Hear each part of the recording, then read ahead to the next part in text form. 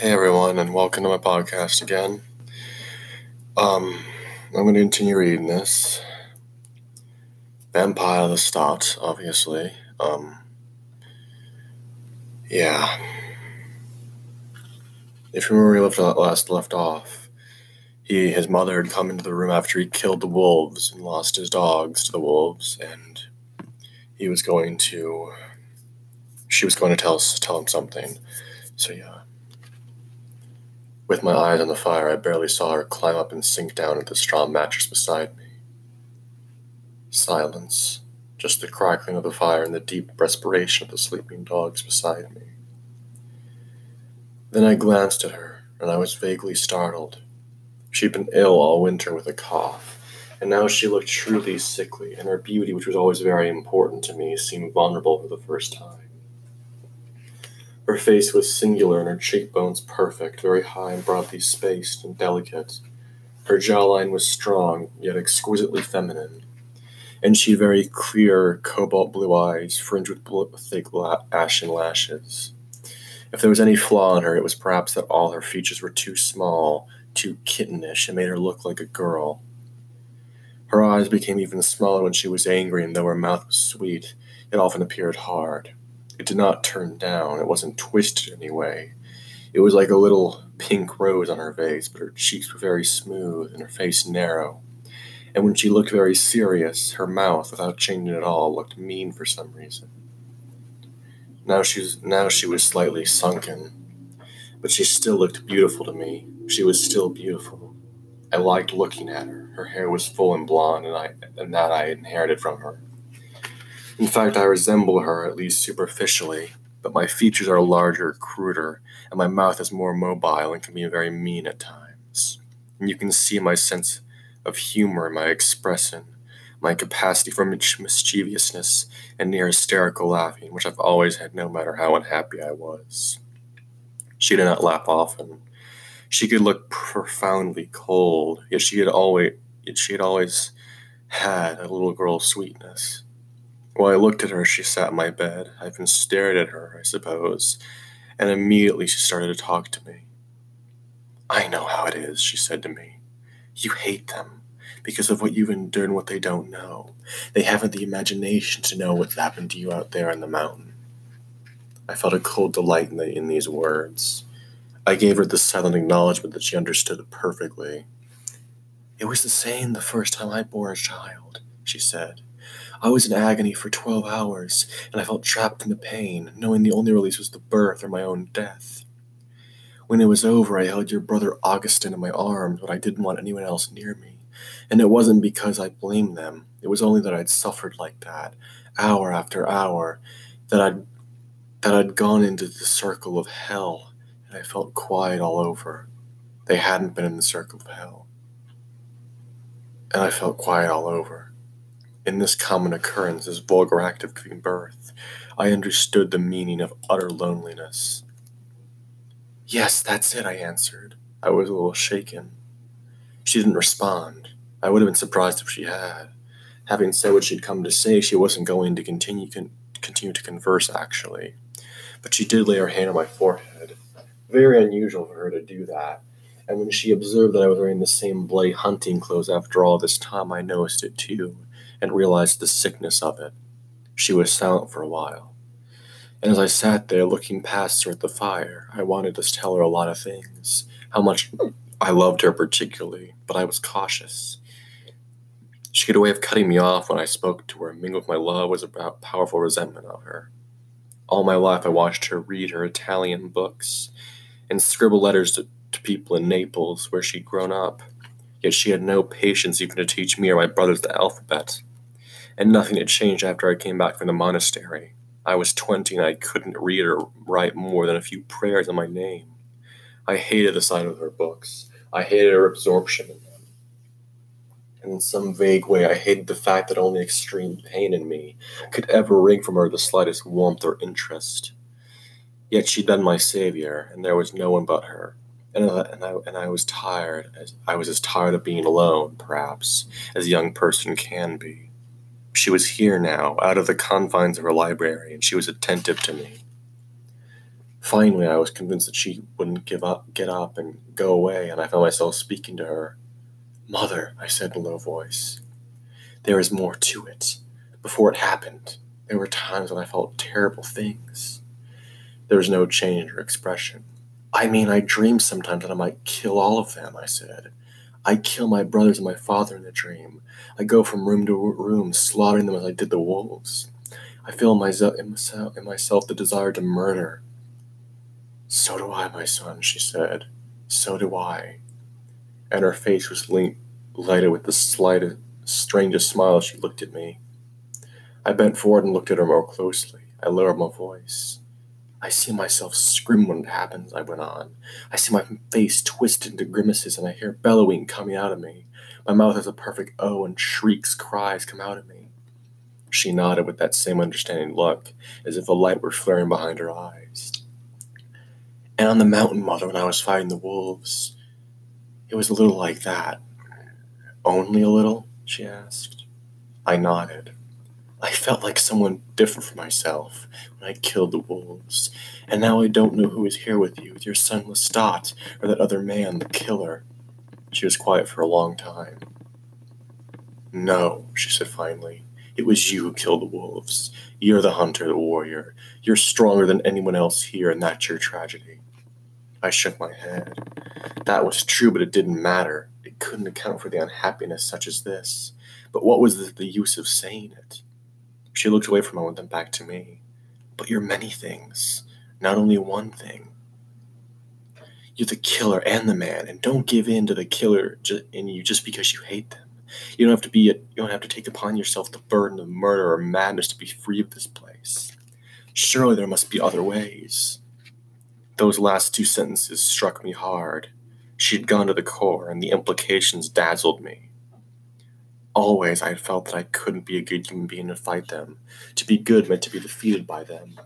Unless, of course, I found a more interesting idea of goodness.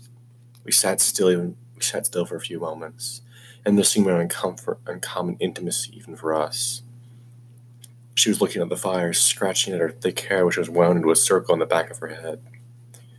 "You know what I imagine," she said, looking towards me again. "Not so much the murdering of them as an abandon which disregards them entirely. I imagine drinking wine until I'm so drunk I strip off my clothes and bathe in the mountain stream naked." I almost laughed, but it was a sublime amusement.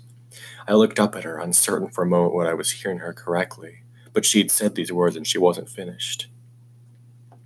"And then I imagine going to the village," she said, "and then up in the inn and taking my bed any men that come there, crude men, big men, old men, boys, just lying there and taking them one after another, and feeling some magnificent triumph in it, some absolute release without a thought of what happens to your father, or your brothers, whether they are alive or dead. In that moment I am purely myself. I belong to no one." I was too shocked and amazed to say anything, but again this was terribly, terribly amusing. When I thought of my father and brothers and the pompous shopkeepers of the village and how they would respond to such a thing, I found it damn near hilarious. If I didn't laugh aloud, it was probably because the image of my mother naked made me think I shouldn't, but I couldn't keep altogether quiet. I laughed a little, and she nodded, half smiling. She raised her eyes as if to say, "We understand each other." Finally I roared, laughing. I pounded my knee with my fist and hit my head on the wood of the bed behind me. And she almost laughed herself. Maybe in her own quiet way she was laughing. Curious moment. Some almost brutal sense of her as a human being, quite removed from all that surrounded her.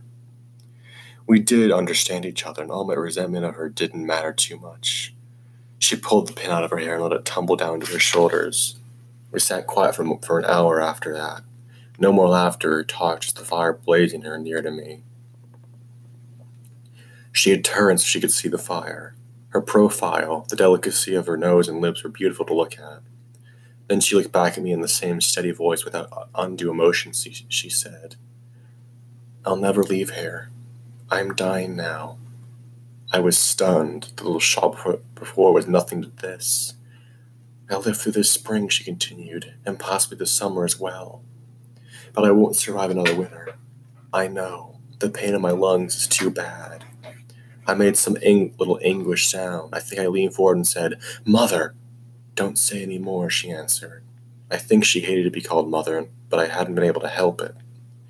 I just wanted to speak it to another soul, she said, to hear it out loud. I'm perfectly horrified of it. I'm afraid of it. I wanted to take her hand, but I knew she'd never allow it. She just liked to be touched. She never put her arms around anyone, and so was in our glances that we held each other, my eyes filled with tears looking at her. She patted my hand. Don't think on it too much, she said. I don't, just only now and then. But you must be ready to live on without me when the time comes. That may be harder for you than you realize. I tried to say something. I couldn't make the words come. She left me just as she'd come in, silently. And though she never said anything about my clothes, or my beard, or how dreadful I looked, she sent the servants in with some clean clothes for me, and the razor and warm water, and silently I let myself be taken care of by them.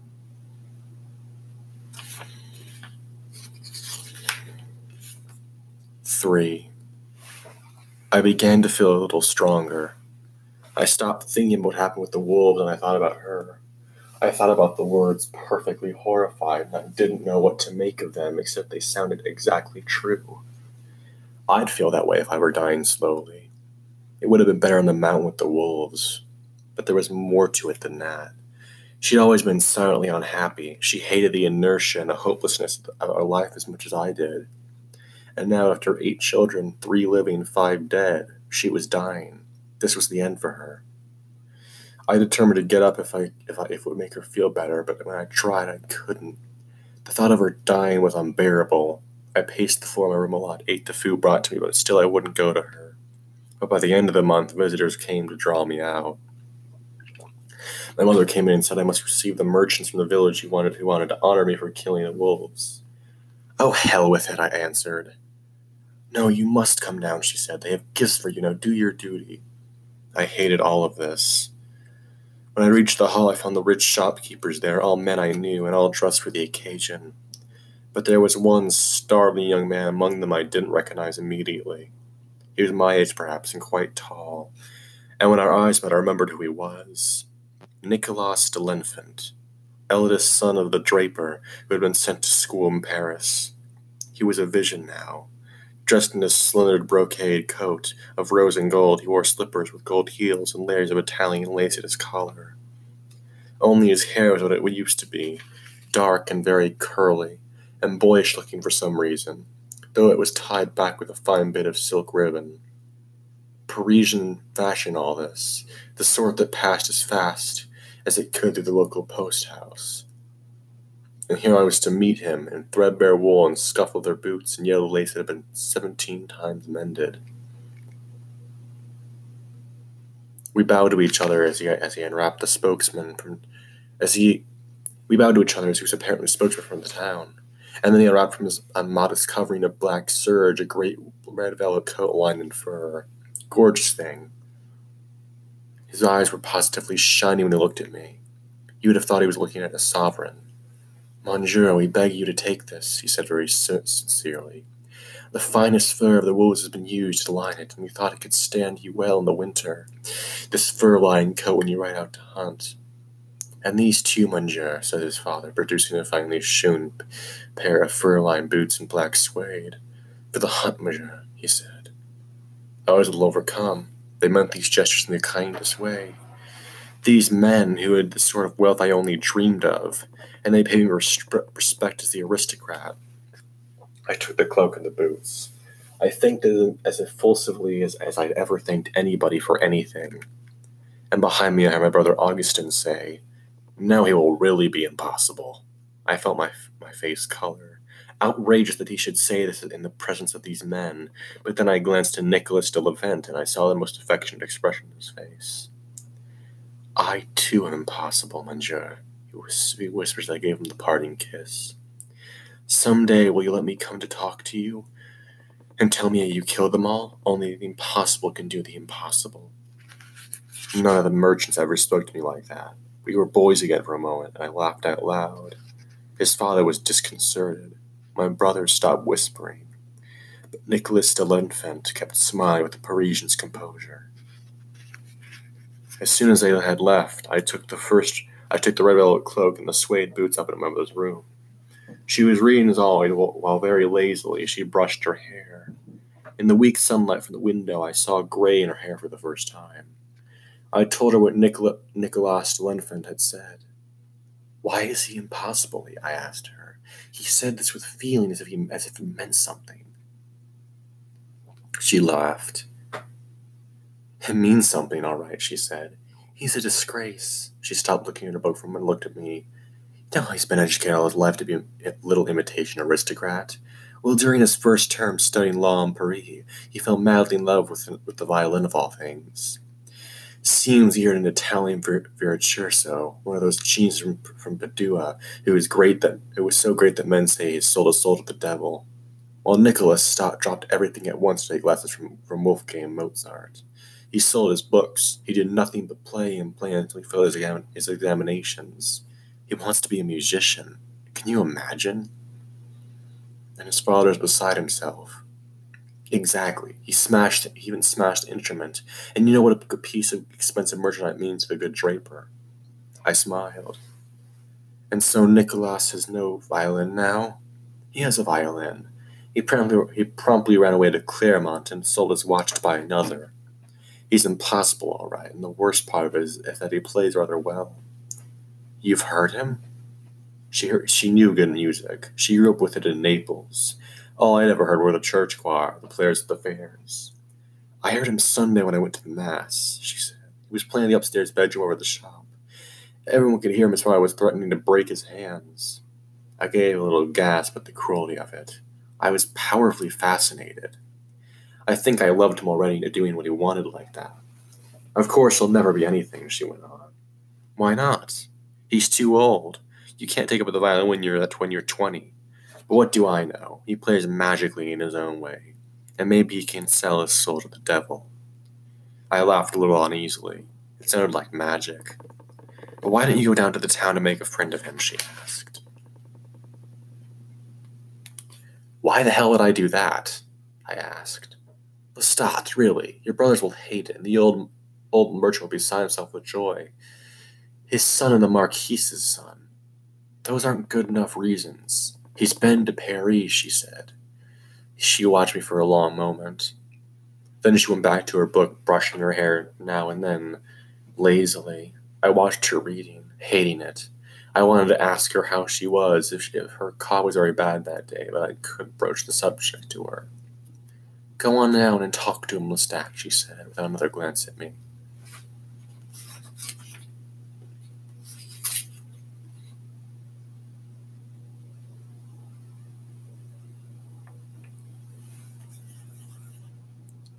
"4. It took me a week to make up my mind that I went out to see Nicolas de Lafont. I put on the red velvet fur-lined cloak and fur-lined suede boots, and I went down the windy main street of the village towards the inn. The shop owned by Nicholas's father was right across from the inn, but I didn't hear or see Nicholas. I had no more than enough for one glass of wine, and I wasn't sure just how to proceed when the innkeeper came out, bowed to me, and set a bottle of his best vintage before me. Of course these people had always treated me like the son of the Lord, but I could see that things had changed on account of the wolves. And strangely enough, this made me feel even more alone than I usually felt. But as soon as I poured the first glass, Nicholas appeared, a great blaze of color in the open doorway. He was not so finely dressed as before, thank heaven, yet everything about him exuded wealth. Silk and velvet and brand new leather. But he was flushed as if he'd been running, and his hair was windblown and messy, and his eyes full of excitement.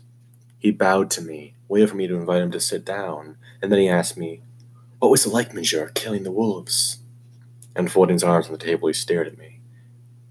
Why don't you tell me what it's like in Paris, monsieur?" I said, and I rose right away that it sounded mocking and rude. I'm sorry," I said immediately. "I would really like to know. Did you go to the university? Did you really study with Mozart? What do people in Paris do? What do they talk about? What do they think?" He laughed softly at the barrage of questions. I had to laugh myself. I signaled for another glass and pushed the bottle towards him. "Tell me," I said. Did you go to the theaters in Paris? Did you see the Comédie Française?" "Many times," he answered a little specifically. "But listen, the diligence will be coming in any minute. There'll be too much noise. Allow me the honor of providing your supper in a private room upstairs. I should so like to do it. And before I can make a gentlemanly protest, he was ordering everything. We were shown up to a crude but comfortable little chamber. I was almost never in small rooms, and I loved it immediately. The table was laid for the meal, and that would come later on, but the fire was truly warm in the place, unlike the roaring blazes in our castle. And the thick glass of the window was clean enough to see the blue winter sky over the snow-covered mountains. Now I shall tell you everything you want to know about Paris, he said agreeably, waiting for me to sit first. Yes, I did go to the university. He made a little sneer, as if it had all been contemptible. And I did study Mozart. Who would have told me I was hopeless if he hadn't needed pupils?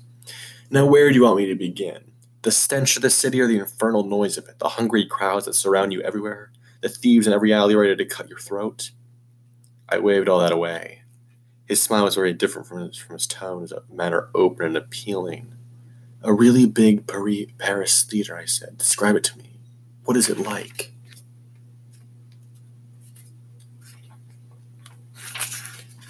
And that's all I'm gonna read for this episode. I'll see you guys Wednesday when I read the Hellbound Heart for the first time. I think you guys will enjoy that, and I hope you enjoyed this episode.